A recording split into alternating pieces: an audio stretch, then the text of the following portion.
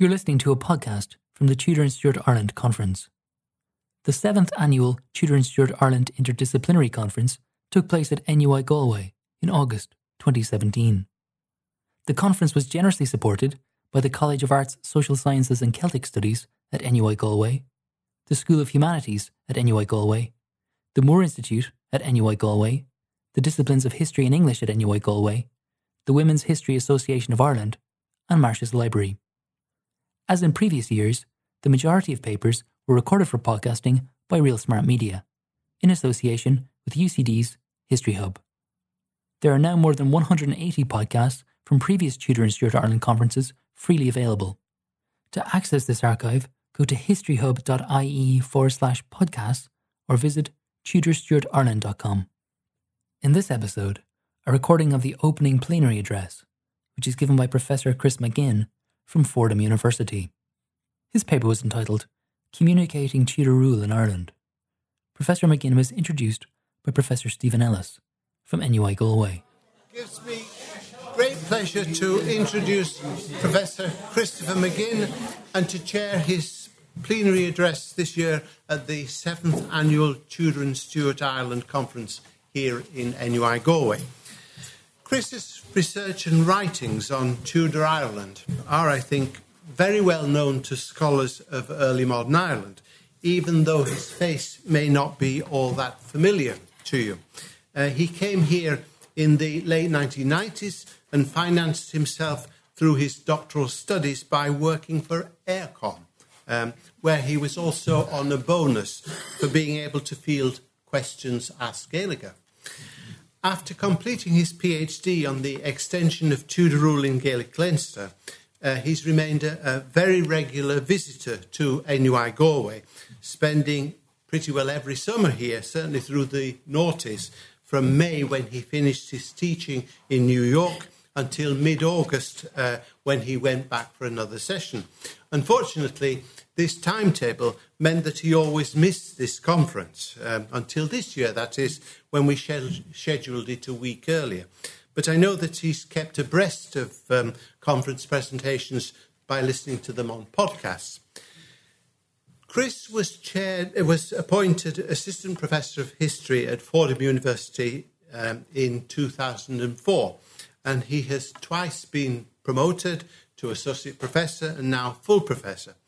In large measure, these promotions reflect the quality and quantity of his research. In 2005, he won the Irish Historical Research Prize of the National University of Ireland for his first book on civilising Gaelic Leinster. And in 2012, Oxford published his second monograph, William Cecil, Ireland and the Tudor State. And he and I have collaborated in writing books together. I think I wrote more of The Making of the British Isles, published in 2007, but he certainly wrote most of the Tudor Discovery of Ireland, published by Four Courts in 2015. And more importantly, the fresh perspectives and the ideas of the book were his. Over the years, Chris has helped me out with various projects, ranging from the Oxford DNB, for which he wrote 16 biographies on Tudor Ireland, and the strangest, a paper on Elizabethan Ireland for a volume in Japanese. Great stuff. Chris presently holds one of the very few chairs of history in the field of Irish history in a university outside Ireland, and its continuance certainly depends on his making the case for the relevance of Ireland and Irish history on the world stage. Most of his colleagues, so he tells me, had never heard of Four Courts Press when he was appointed, but they do notice his publications in peer-reviewed journals like Historical Journal or Journal of British Studies. He was also director of the Institute of Irish Studies in Fordham at a time when students were still being attracted to solve the Northern Ireland problem. An ability to attract students to lectures is, of course, a basic skill, particularly in a history department of well over 30, with specialisms in different aspects of world history. As for his teaching, the rather brutal American contribution to student-centred learning, Rate My Professors, gives us some clue as to Chris's effectiveness and popularity as a teacher. Here's one example. Really interesting lectures on fascinating parts of history. Clearly loves to teach and the subjects he's teaching. Willing to read paper drafts before they're due. Always open and willing to answer questions if you drop by his office or after class. Looks to see if you read based on evidence you use in the exams. Cares about students and really nice. Among other comments, I see that he's a hard marker, but a fabulous teacher. You leave a better writer and the info sticks with you, and his Irish accent makes lectures even more interesting. Finally, if you're selling Irish history to a foreign audience, you can't assume they'll be satisfied with the most oppressed nation ever kind of approach. And I think that one of Chris's particular skills has been to project for the Tudor conquest a clash of civilizations and two traditions. He writes a lot more about the Gaelic world than I ever dared to, but he also writes about frontiers, state formation, and English law and culture, which places his Tudor conquest closer to the central themes of Renaissance monarchy. This evening, he's introducing a topic which promises a fresh approach to government of a Tudor frontier region by an absentee monarch, communicating Tudor rule in Ireland. Professor Chris McGinn.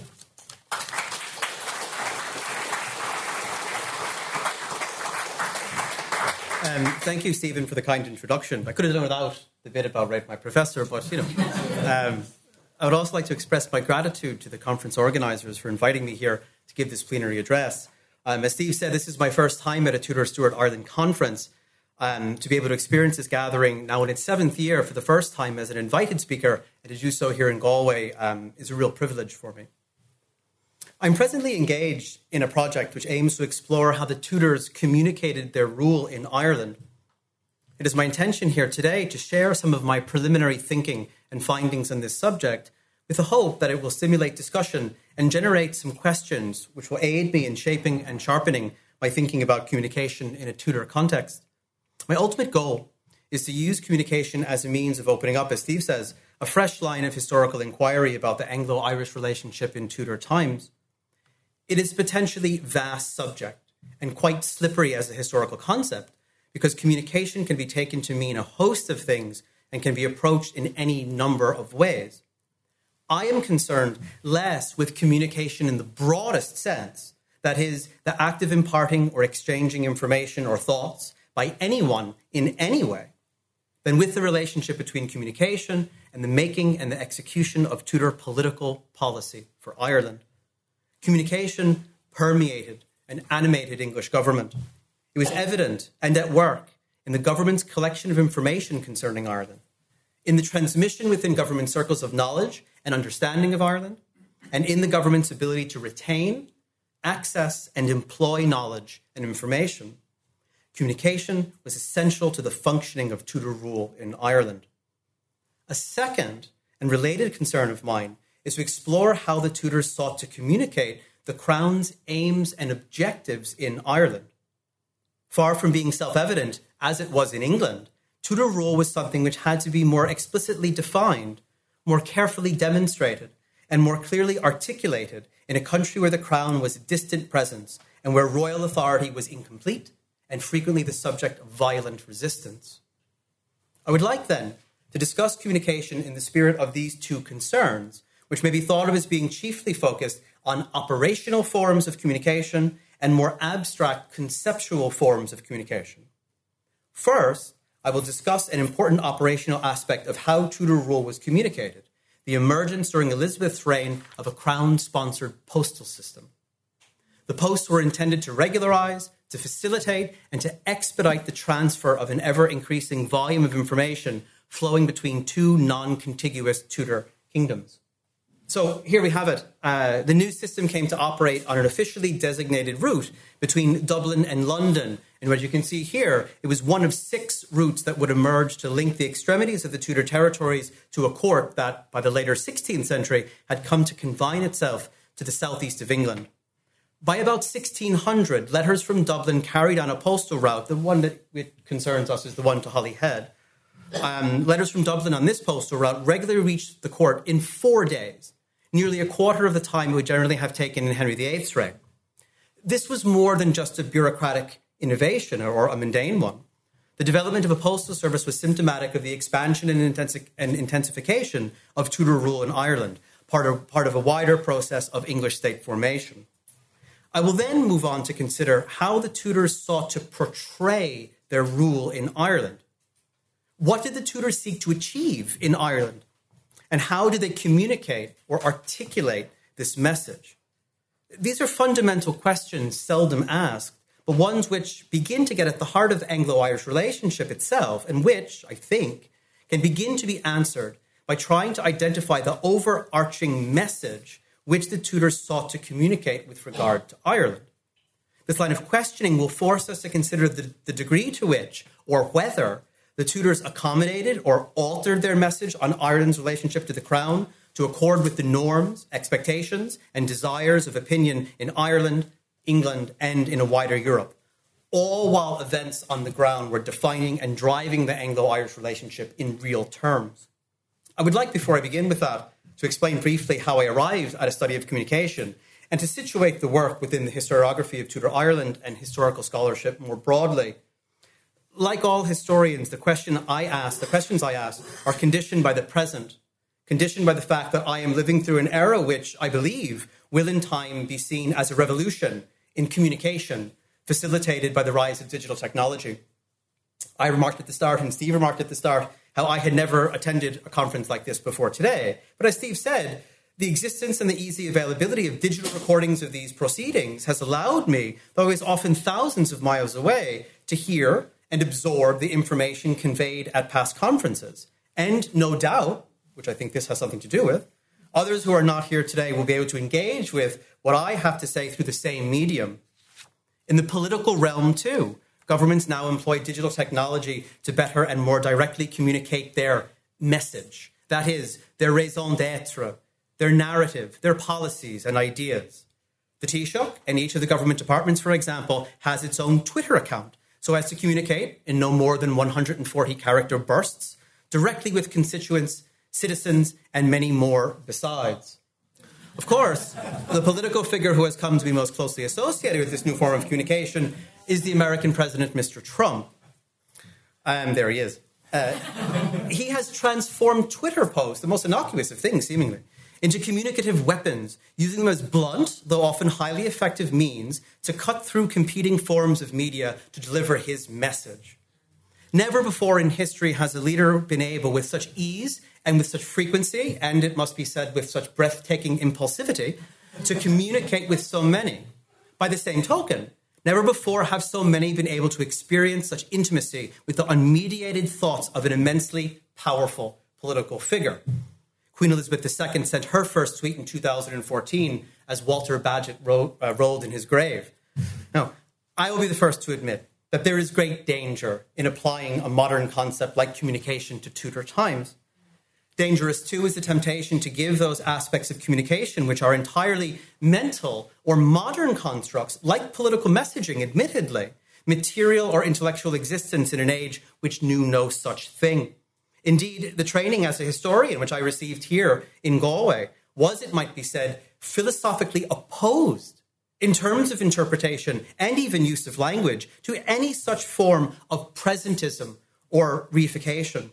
I learned to value here the alleged purity of sticking as close as was possible to the original sources, to pursue only those concepts which could be discovered in the evidence, not to impose concepts on the sources or bend the evidence to fit a concept. Yet this, for lack of a better term, nuts and bolts approach to history has its limitations, not to say an innate dryness about it. It is also terribly out of fashion, particularly in America where I work. And how much more can a nuts and bolts history tell us about Tudor Ireland anyway? There was a time, until relatively recently, when we lacked even reliable narratives of stretches of the period.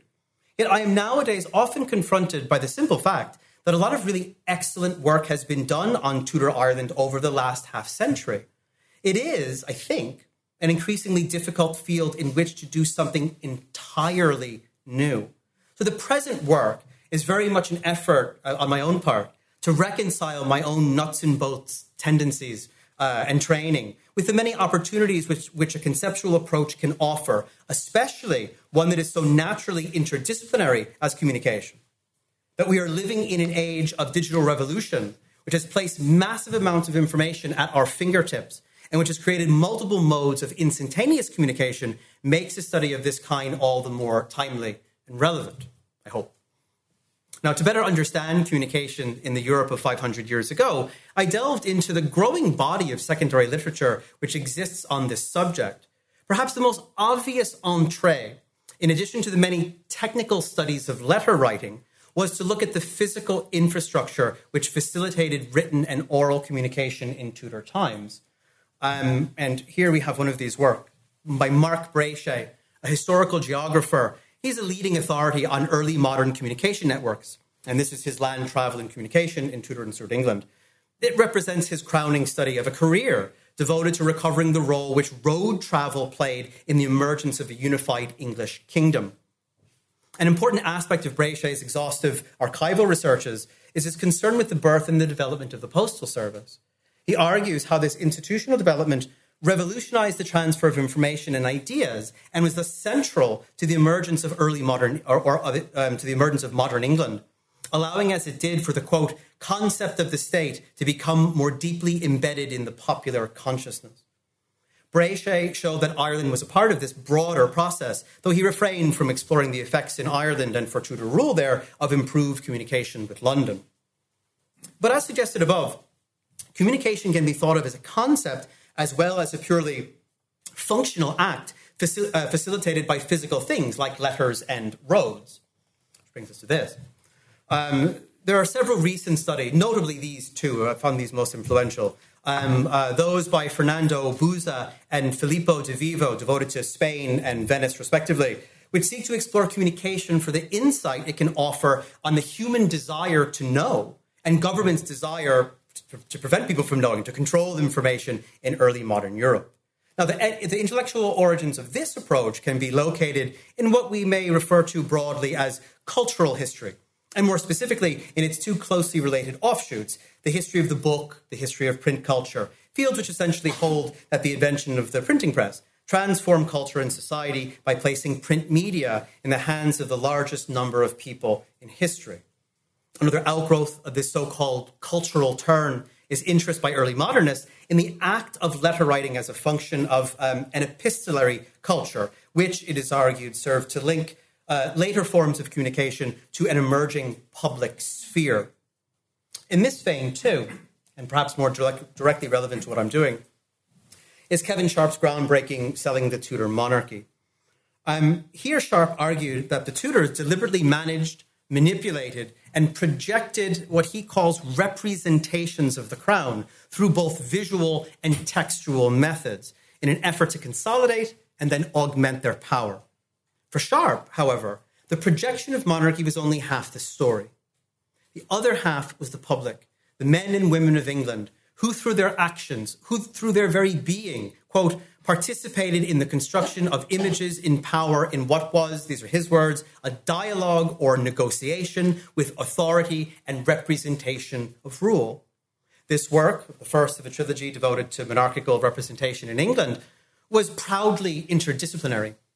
It made use of a vast array of sources, the material, the visual, the literary, and the more traditionally political, in an effort to unite what the author saw as the stubbornly separate bodies of scholarship devoted to cultural and political history. While not explicitly a study of communication, like the works mentioned above, Sharp showed that representation could just as easily be understood as a form of communication. Yet Sharp's book provoked criticism in a way that other cultural studies, particularly from the continent, did not. In short, historians of Tudor England can be a conservative lot, especially those whose focus is political history.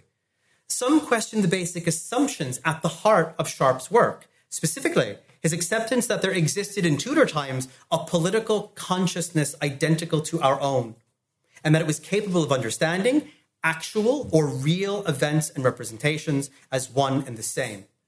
Here, then, was cultural history clashing with old-fashioned nuts and bolts history, the conceptual colliding with the factual, the real clashing with the represented.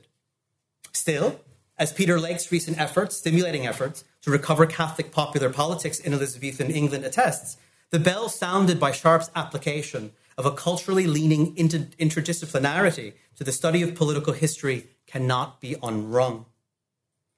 This fundamental difference in approach, which exists amongst historians of Tudor England, is not as pronounced amongst Irish historians.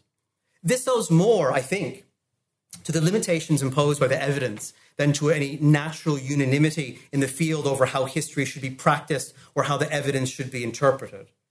Sharp, for example, made great use of sources directly related to and often generated by the monarchy itself, like royal progresses, coronations, processions, court masks, coin portraits, and so on and so forth. And there were many more sources available to him pertaining to the monarchy, which were generated in England just beyond the court, such as plays, prayers, news sheets, poems, and polemics.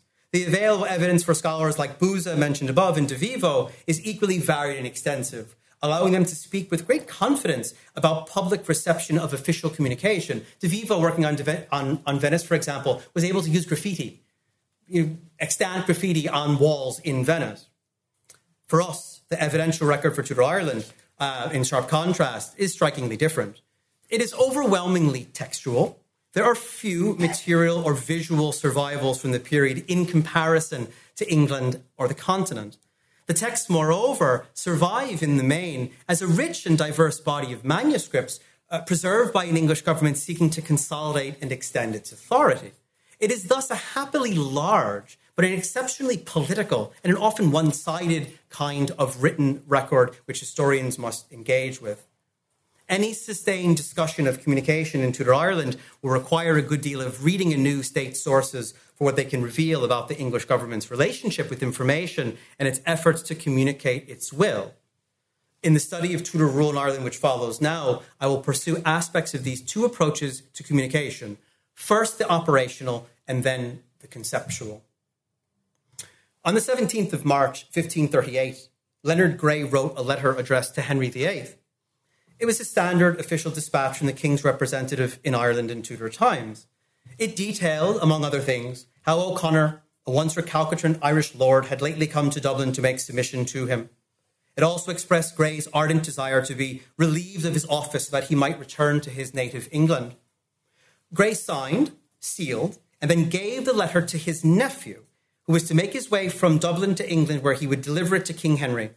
As was typical of Gray, this dispatch was nearly identical to another which he wrote that day addressed to Thomas Cromwell, the King's minister. Gray's nephew, Dudley, as he is known in the sources, a young soldier in the Irish service, was to carry both letters, along with a copy of the terms of O'Connor's submission, which was enclosed with the letter addressed to Cromwell. Dudley would travel some 370 miles on foot, by boat, and almost certainly on horseback. With a fair wind behind him and barring any early spring storms, his journey to the royal court, then hovering in the vicinity of Westminster, would typically take a little less than 2 weeks. Communication between Ireland and England had always been conducted in this manner. A messenger was entrusted with written information and instructed to deliver it personally to a specified individual or individuals. Most often, the messengers were clients, servants, or in Gray's case, a relative of the writer or of the intended recipient. The delivery of a letter by a familiar, and therefore a trusted face, was important. To receive personal and potentially sensitive information from the hands of a complete stranger would have been deemed intrusive and dishonorable for most people in the early 16th century. This was equally true for personal communication as it was for official communication, but obviously the latter has survived in much greater quantities. Sometimes the messenger was a government official who, traveling to or from court on other business, was expected to bring letters, reports, and other material with him, often unrelated to him or a specific mission. The Crown also, especially during times of increased royal activity, was known to make payments to messengers to convey batches of the king's letters from Ireland into England, though rarely, it would seem, in the opposite direction. These messengers were often expected to complement the written material which they delivered by offering additional detail and information to the recipient or recipients orally. Indeed, in a pre-modern age, when information obtained face-to-face was valued more highly than information derived from words on paper, the oral communication of information was an essential function of messengers. When John Allen, in a letter to Cromwell's secretary, came to the subject of the state of Ireland, that is, the situation in Ireland, he gave voice to a central but often unspoken feature of communication in Tudor times. As you can see here, what diligence I used in those matters, this said bearer can partly advertise you. I would you did know it as well if you had seen it.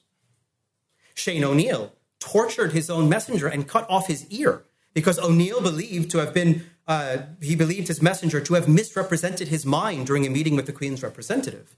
This vital oral component of messengers' responsibilities is, of course, almost entirely lost to historians who must necessarily rely on the survival of the written word entrusted to messengers.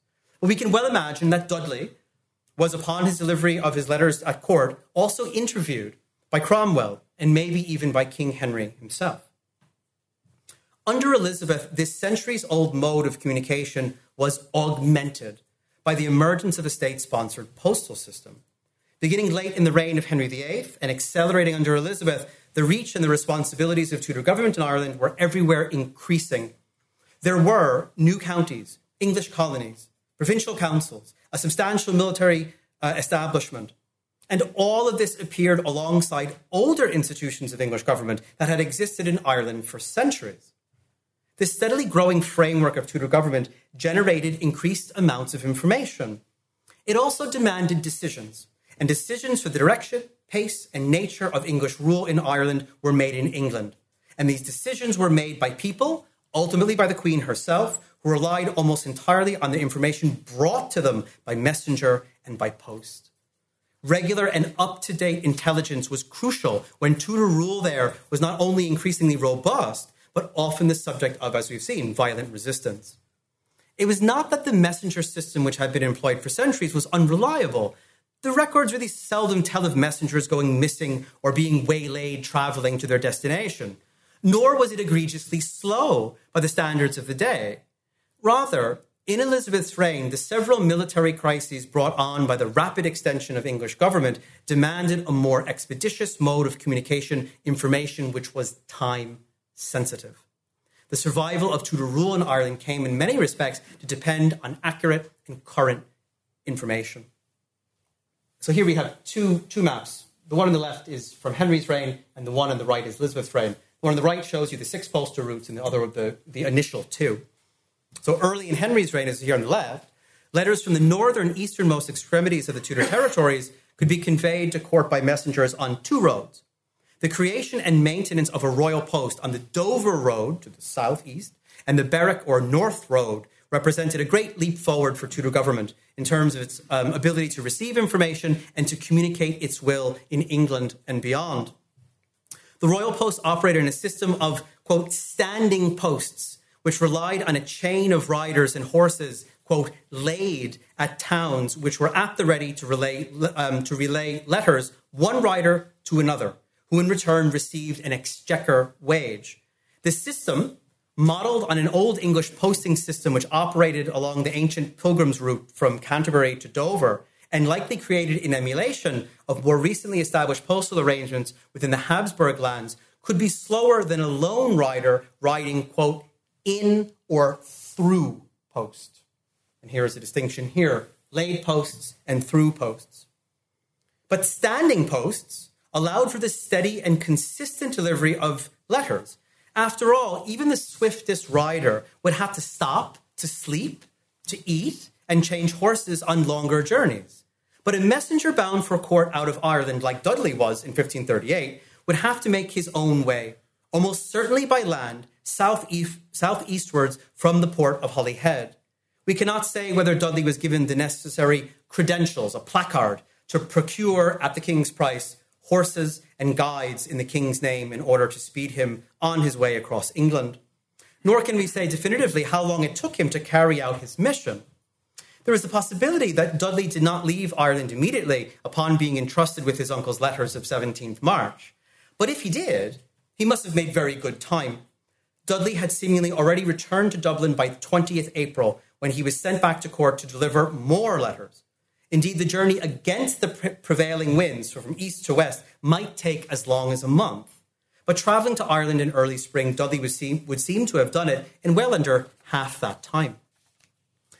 The importance of the information which young Dudley carried into England on Grey's behalf paled in significance compared to the information then being carried to court by 4 royal commissioners. Led by Anthony St. Leger, the commissioners had spent the previous 6 months in Ireland travelling around and gathering a range of information about government and society. Their experiences, St. Leger's most of all, would inform Tudor policy for Ireland for the remainder of the reign and arguably beyond. The commissioners demonstrated a marked reluctance to articulate their findings in writing, even in the face of King Henry's stated impatience. In April 1538, their work complete, they returned to England to communicate with the king in person. They deliberately did that. It is conceivable that the party of commissioners and Dudley crossed paths, heading in different directions at this time. Yet Dudley and the royal commissioners were, in essence, fulfilling the same function, carrying and communicating to the king and his councillors detailed information about a place which was still largely unknown at the Tudor court. Over the next 2 decades, as Tudor rule in Ireland expanded, successive Tudor monarchs continued to rely on this traditional mode of communication. Late in 1548, Edward Bellingham, by then the governor of Ireland, sent John Isham as his messenger to court. After months of campaigning at the head of a greatly fortified English army, Bellingham wished to impress upon Protector Somerset the current political and military situation in the kingdom. Bellingham also hoped that Somerset would find occasion to allow Isham, quote, to declare the state of things here, by whom no doubt of that your honour may gather more intelligence than can be committed to a great deal of writing.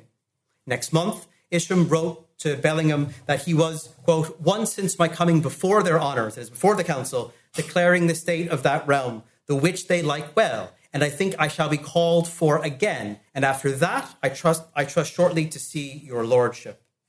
Nearly a decade later, a plan to launch a major military expedition against the Scots in Ulster, conceived by the Earl of Sussex, then the Lord Deputy, was delivered to Queen Mary by Sussex's brother, Henry, another familiar, who was instructed to expound on the written articles he carried out of Ireland. This method of communication was no different at the start of Elizabeth's reign. Sussex, in England at the time of the young Queen's accession, was handed instructions for the government of Ireland almost certainly after a period of face-to-face consultations on the subject with Elizabeth and her councillors. In this instance, Sussex served as his own messenger as he returned to Ireland to carry out the royal will. The availability, beginning really by the mid-1550s, of more detailed evidence of royal expenditure in Ireland allows us to reconstruct aspects of the operation of the messenger system between the kingdoms. Individual messengers carrying letters typically made round trips, travelling from Ireland to court or vice versa. The going rate for such an undertaking early in Elizabeth's reign seemed to have been about £14. Messengers, of course, had to pass over water to carry out their mission. So the Crown regularly hired boats and mariners to shuttle them across the Irish Sea. In early 1560, for instance, William Tyrrell of Howth received £46, quote, the transporting of messengers at sundry times with letters to the Queen's Council from the head of Howth to Holyhead as touching the affairs of the realm, and for transporting like messengers from thence to the Deputy and Council. The next stage of the journey after Holyhead was overland, but the details of the route these messengers took at this time after disembarking are unfortunately lacking. What we begin to see more vividly in the early 1560s was probably a continuation of earlier practice. More than a half a century earlier, during Poynings' expedition to Ireland, the Crown paid out over £77 to, quote, messengers conveying letters from the Treasurer to the King of England. And later, following Kildare's rebellion, a captain in the Royal Army received £10 to deliver letters to Henry VIII. Yet what had changed, and what was changing, was the frequency with which messengers in the royal service had to travel to and from Ireland. The arrival there of the Earl of Sussex in 1556 inaugurated a period of frenetic government activity, driven by a desire to see his actions redound to his reputation as one of England's most prominent noblemen, and buoyed by liberal mid-Tudor expenditure. Sussex campaigned widely. But it was his push into Ulster which came to define his career in Ireland, for it was there where Sussex found his nemesis in Shane O'Neill. The combination of O'Neill's power and the remoteness of his territory from the centres of English influence presented the Earl with the greatest military challenge of a Tudor commander that a Tudor commander had yet faced in Ireland. In 1561, having already campaigned twice against O'Neill to little purpose, Sussex resolved to lead a major expedition against him. It was the only way, Sussex insisted, that the recalcitrant chief could be brought to heel. Sussex liked to be kept informed. He travelled to court frequently and went so far as to leave his servant behind to attend on the council so that he might report back to him. By then, Sussex had found an ally at court in William Cecil, who recognised the importance to the new regime of defeating O'Neill. Cecil also liked to be kept informed, and it was he, more than any of the Queen's councillors in England, who was responsible for supporting Sussex's projected expedition. Cecil was thus especially receptive to Sussex's request, made some time prior to the Earl's departure for Ireland in May 1561, that posts should be laid in England to expedite the transfer of information. Sussex apparently chose the 7 locations between the court and Holyhead, probably informed by the path he had worn out to court. This first ever attempt to establish a postal route between England and Ireland was later remembered in Holinshed's Chronicles, where it is remembered, and because of these troublesome times, it were meet advertisements should go from Her Majesty and Council to the Deputy, and so likewise from his Lordship to them. Order was taken for the more speedy conveyance of letters that there should be set posts appointed between London and Ireland. The importance of communication was clearly something which Tudor officials understood and sought to improve. However, the establishment of the posts failed to expedite communication sufficiently to aid Sussex in his campaign. Cecil expressed his frustration at the lack of information in a 25th July letter to Sussex. Quote, "I was not so perplexed with lack of intelligence from your lordship and that realm at any time since I served in this court." Cecil claimed that he had not received a letter in nearly a month, and that the absence of intelligence was leading many at court to countenance, quote, "foul rumours of Sussex's overthrow." Sussex, of course, was at this time on the march and had, in fact, written letters to the Queen and to Cecil more than a week earlier. But these letters, written at the Earl's encampment on the outskirts of Ulster, had not reached court. With no information coming in, Cecil was blind to events in Ireland, helpless. He wrote to Sussex again, quote, "I still deferred from day to send any letters, hoping surely to have heard from your lordship. But yet seeing no letters coming, I could not drive of time, but have thought meet to beseech you that howsoever fortune falleth there, to let me know it." Militarily speaking, Cecil's ignorance of events should not have mattered all that much. After all, it was Sussex, not Cecil, who was in command of the Queen's forces bearing down on O'Neill. But Cecil's letter written to Sussex the following month offers a vivid insight into the real consequences wrought by slow communications. This is what Cecil says. It's imponderable as usual, written by William Cecil. "Your letters of 8th of August, sent by Sir William Fitzwilliam, came to the court with him on Tuesday last, being the 19th of this month. And upon Wednesday, which was yesterday, came by post your letters to him and me dated the 14th. So as you may well judge how hard it was, in many parts impossible, to address unto you such aid as you required with such speed as by your letters you did, which was by the 25th of this month." So there's 2 things at work here. The letters getting to court by post got there in 6 days. Fitzwilliam carried them in the traditional route. It took him 11 days. So that's the first thing. The second thing is that Sussex wanted troops to make an assault against O'Neill by the 25th. Now, Sussex, in the meanwhile, had lately been handed a defeat by O'Neill. He was requesting additional men and money to be sent out of England before he launched his major assault. Upon receipt of Sussex's request on the 20th of August, Cecil noted privately in a separate paper the difficulty of sending troops to Ireland speedily. There was indeed no way that the support which Sussex requested could reach him in time. The Earl decided to wait, and that meant delaying the assault. Now, For Elizabeth, delay was something of a virtue. But delay, for one of her military commanders, often meant paralysis and increased greatly the likelihood of a sudden change in political direction. Sure enough, as news of Sussex's defeat made its way to court, Elizabeth changed her mind, deciding instead to accede to O'Neill's request to come before her to present his case. With letters from court taking about 12 days to reach him, Sussex moved into Ulster without reinforcements, unknowing of the changed royal directive. The Earl ravaged parts of O'Neill's country, but failed in the end, even after the arrival of additional troops on the 21st of September, a full month later, to engage his adversary, with whom he was shortly forced to conclude a humiliating truce. Postal arrangements continued to function in this manner until late 1565. It was then that the council revisited the issue of the laid posts toward Ireland. Henry Sidney had just been appointed to succeed Sussex as governor, and the council took the opportunity to inquire whether the posts which presently stood 30 miles apart might be planted, as they put it, more thicker and made 20 miles apart, quote, for the better and more speedier conveyance of letters. The council also wished to know whether to continue the laid posts or otherwise to have a through post. In other words, a chain of riders or a single rider running, going all the way through. And which of the two was the faster mode of conveyance. The matter was left up to Sidney, then en route to Ireland.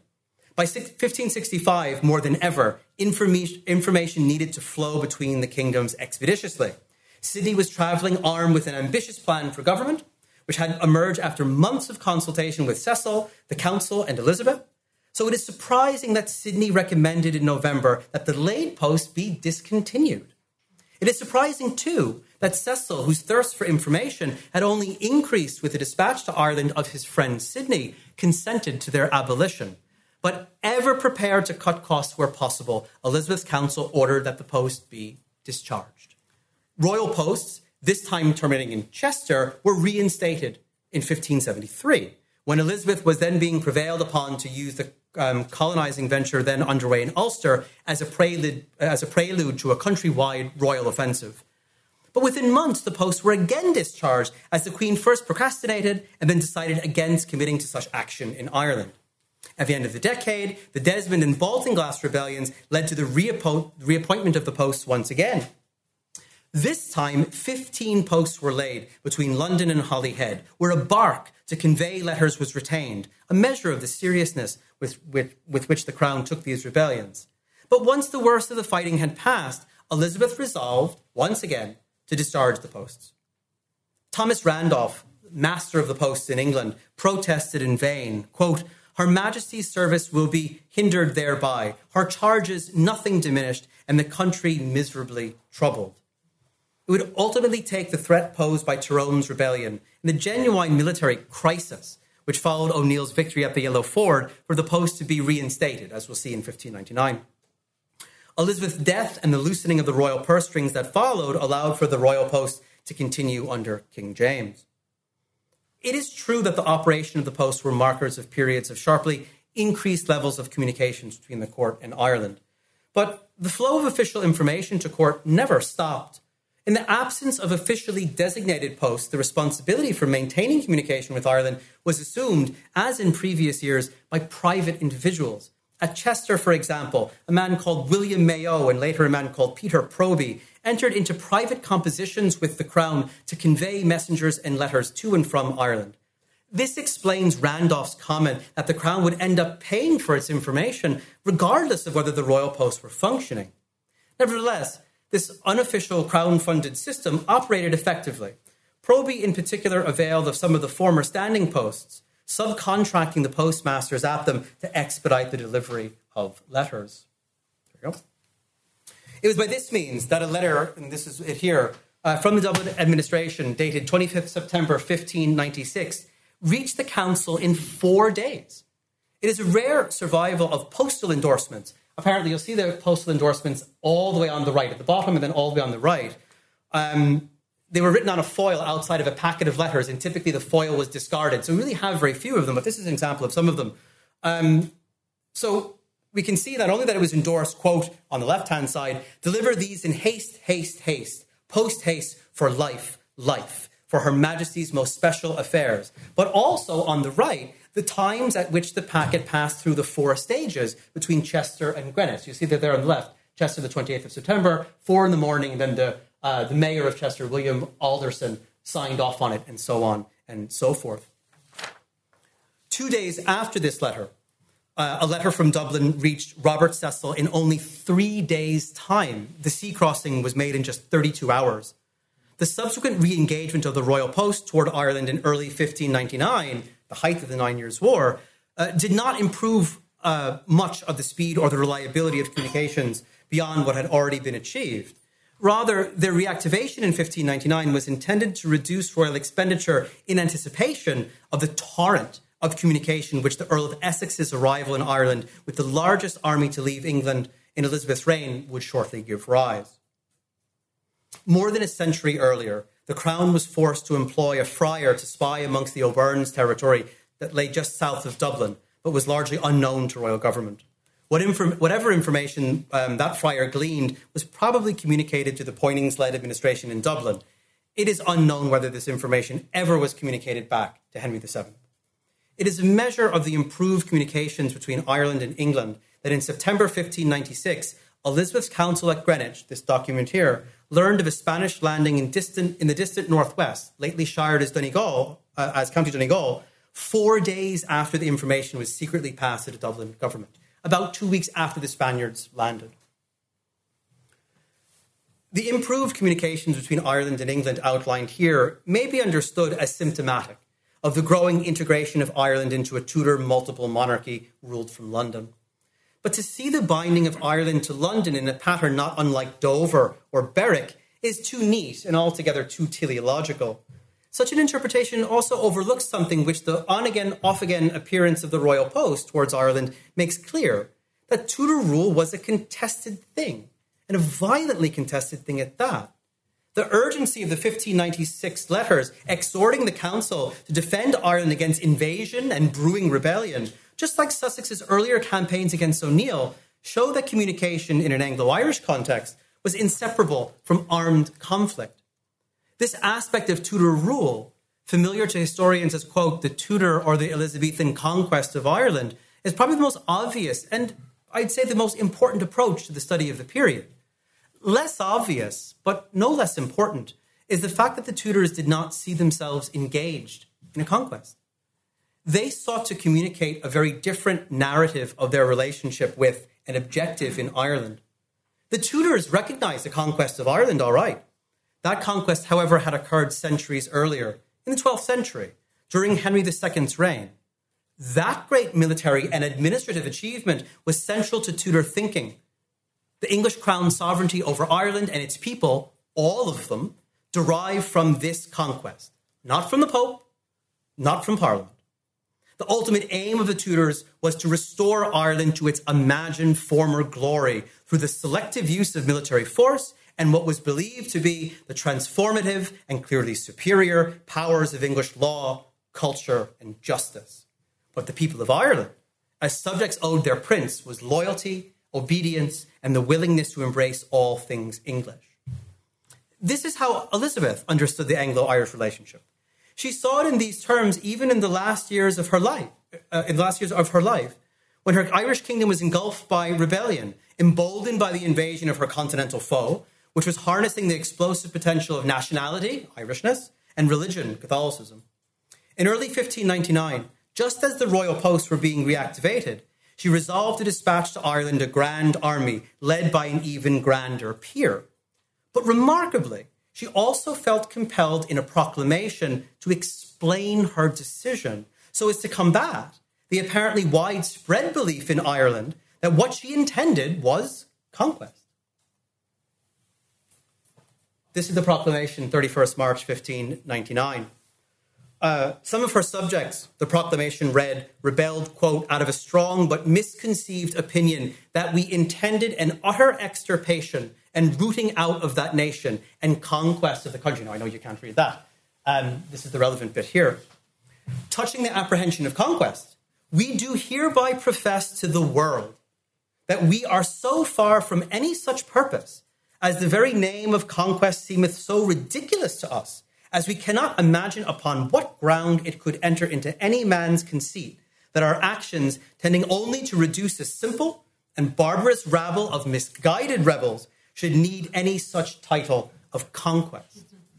Robert Cecil, in Star Chamber, echoed his Queen's line of argument in a speech, asking rhetorically, quote, and really mockingly in a way, should the Queen make conquest of all of Ireland again? Then must she also root out all of the blood and race of that people and plant anew. In other words, Ireland had been conquered long ago. The notion that Elizabeth would conquer her own kingdom was preposterous. But this apprehension of conquest was in fact a recurring one. Nearly 20 years earlier, facing the Munster and Leinster rebellions, 1579, 1583, Elizabeth issued a similar proclamation in Ireland. Those rebels, she claimed, did what they did through, quote, a certain malicious, traitorous, and false bruit commonly given out there, that Her Majesty should have a determination to make a new conquest of that realm. This survives, to my knowledge, not as a proper proclamation, but in draft. Cecil went back and put in new above the line. So a new conquest of that realm, already her own, with a further intent to extirp utterly the natural-born subjects of the same. The people universally of that realm, and this is key, which either of the blood of England or of Ireland, both being to her imperial crown equally subjects. She cannot think herself greatly wronged by this slanderous and malicious brute, rumour, in other words. Now, such public statements of royal intent in Ireland were rare, and it may be argued that Elizabeth's words were little more than the knee-jerk reactions of an aloof queen only moved to address her subjects by the perils of rebellion. But her sentiments are generally in keeping with earlier Tudor attitudes toward the conquest of Ireland. Following the famous declaration of Henry VIII as King of Ireland, Henry had a medal struck, which acknowledged the changed royal style. The reverse of the medal is in the British Museum. The reverse of the medal reads, when translated from the Latin, to spare the conquered and subdue the proud. This quote from Virgil captures something what the king and later his children sought to accomplish in Ireland, or thought they were accomplishing in Ireland.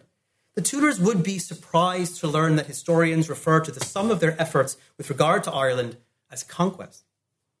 Still, the Tudors, and Elizabeth in particular, clearly had a problem communicating their central aims in Ireland. The Act for Kingly Title, which we mentioned, was meant to make clear that kings of England were, by right of Henry II's conquest in the 12th century, kings of Ireland too. They simply had not been so called until 1541. The act was necessary not only to dispel the old notion, especially prevalent among the Irish, it would seem, that the sovereignty of Ireland was the Pope's to bestow, but to address the fact that, quote, the Irishmen and inhabitants in Ireland have not been so obedient to the King's Highness as they of right and according to their allegiance and bounden duties ought to have been. But how to communicate this momentous news? The bill, which becomes the Act, was read several times, once in Irish, before both houses of Parliament, which, for the first time in history, included a sitting Irish lord, a sitting Irish peer, and Irish onlookers. There followed a great celebration and a well-attended mass to mark the occasion. St. Leger issued a proclamation announcing Henry as king and released prisoners to mark what he called the triumph. True, all of this was confined to Dublin, and the vast majority of Irish leaders were not at this parliament. But an influential few were, and while O'Neill, the most important Irish lord, arguably, was not, his messenger was. He was immediately dispatched to his master with a letter, subscribed by all the lords outlining the proceedings. The Act was to be proclaimed in every shire. Parliament itself then became a peripatetic symbol of royal authority, moving on to Limerick and Trim. Henry VIII, as we can see here, the anatomically impossible Henry VIII, he could not have been that big. This is meant to impose. This hangs in the Privy Chamber in Whitehall, and spectators speak of feeling abashed and destroyed by the English. That's before meeting the king. So this man then, this is from 1536, was very much the driving force behind the narrative that he and his heirs were kings and that their kingship derived from original conquest. He got his message across in his own way. He did not come to Ireland for a coronation or a grand celebratory procession, though he probably should have done both. But the king did welcome to his court some of Ireland's leading political figures. O'Neill, famously, submitted before him at Greenwich in 1542 and was made an earl. His submission was printed in London, presumably for circulation. The following year saw Ireland's peerage grow still further as Henry made more nobles, only this time doing so in front of the peerage of England and a portion of Scotland's captured nobility also, captured at the Battle of Solway Moss. In this way, King Henry showed that he could indeed subdue the proud and spare the conquered without resorting to much violence or much expense. The imperial ambassador took notice of the changed nature of Henry's relationship with the Irish, precisely the optic which the old king sought to promote. Yet the idea and the office of kingship in an Irish context needed to be worked at and developed to maintain and enhance royal power and authority. Henry's children, this is the family of Henry VIII, were prepared to accept their father's achievement as self-evident and somehow self-perpetuating. Instead of promoting the mystery and majesty so central to their authority, they devoted their resources, if not their full attention, to consolidating and extending Tudor rule in institutional terms. The erection of a framework of English government was a necessity. The fact that the Act for Kingly Title was to be proclaimed in every shire when more than half of Ireland was non-shire ground shows how much work needed to be done in 1541. In the end, the creation of a second kingdom was the great success of the later Tudors. Their great failure, it may be argued, was their inability to communicate their right to rule Ireland and their aims there. None of Henry's children came to Ireland, of course. This deprived them of the ability to communicate their authority in the traditional way, through their person, through their presence.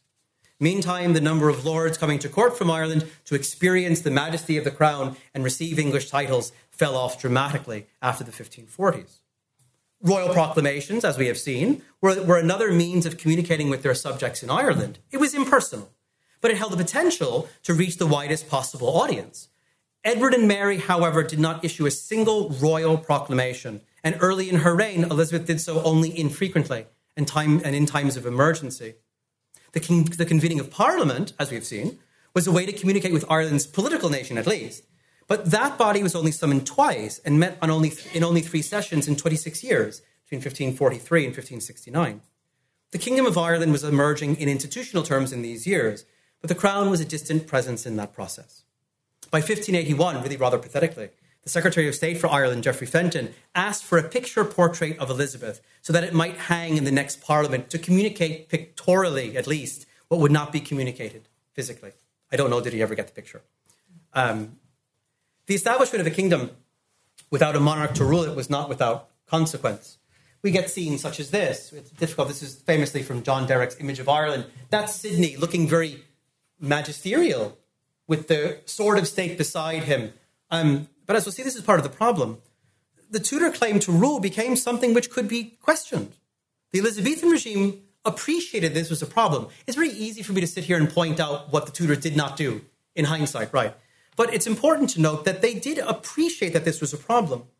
Shane O'Neill's rebellion and his offer to become a subject of the King of France had challenged Elizabeth's fundamental right to rule. At the 1569 Parliament, the Irish government deemed it necessary to articulate an official narrative of the Crown's title to Ireland.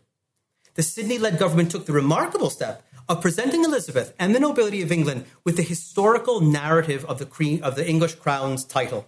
Quote, to manifest proof to the world, the Queen's clear, sound, and unspotted titles to the whole body of this realm. Confusingly, they wrapped this narrative around the Act for O'Neill's attainder. It departed from traditional Tudor understanding that the English Crown's right to rule Ireland flowed simply and directly from Henry II's conquest. That king, Henry II, was still held up as, quote, the first conqueror of this realm, but this new narrative, as Kieran Brady has shown, was keen to demonstrate both that the Crown's claim predated by centuries Henry II, and that English rule was something to which Ireland's native inhabitants had consented to, first in the 12th century and repeatedly thereafter, thinking of Richard II and so on. A more significant departure was the suggestion that the English conquest begun by Henry II was finally at an end under Elizabeth. Quote, in whose happy days this 404 years conquest began is now ended and brought to honourable pass. without any great effusion of blood. My sense is that Sidney and others in the Irish administration were the chief authors of and impetus behind this new articulation of the Anglo-Irish relationship. Clearly, though, the Queen accepted the narrative as presented by her Parliament. Yet, convincing Elizabeth of the legitimacy of her title to Ireland was one thing. Convincing the population of Ireland was another. For while the Parliament spoke proudly of how the Queen's rule now had, quote, free concourse throughout the kingdom, rebellion was in fact afoot in Munster, where a group of lords offered Ireland's crown to Philip II. The rebellion was crushed, ruthlessly, and the business of extending Tudor rule resumed, only more intensely. O'Neill's attainder opened the possibility of carrying royal authority into Ulster. Another act empowered the governor to shire Irish lordships, a huge weapon in the hands of the viceroy. The march of English government served to drown out the message of a completed conquest, which the Sidney administration had clearly sought to promote. The institutions of an Irish kingdom, the new counties, offices of local government, assize circuits, provincial administrations, came hand in hand with English colonies. The prohibition of the culture and religion of the majority of the population, the death and destruction wrought by frequent military campaigns, and the often unbridled use of martial law. All of this looked very much like conquest, both to people in Tudor times and to historians ever since. By the time Elizabeth issued a proclamation, say the one in the 1580s, issued her proclamation in the 1580s and 1590s to communicate her aims, it was too late. She had lost control of a narrative which for too long she had accepted as self-evident, yet which was, clearly in hindsight, an important prop for Tudor rule. To conclude, communication represents what I hope is a new and exciting means of exploring how the Tudors made their power and authority felt in Ireland. If taxation has been likened to the nerves of the early modern English state, and the political and bureaucratic institutions which later emerged to meet the demands of that state's wars described as the sinews of its power, then we might say that communication was the life's blood of the state, flowing from the lips of its messengers and in the letters and documents which they carried through its vein-like postal roads, animating the decisions and policies of royal government, while also reaffirming the state's existence and reach through to its extremities. At the same time, there were less tangible manifestations of communication, the control and propagation of the crown's message and the projection of its power, for instance. The Elizabethans understood their importance, but nevertheless struggled to seize hold of and employ them to their advantage. Nowhere in the Tudor territories was communication more essential for the success of royal government than in Ireland. Thank you.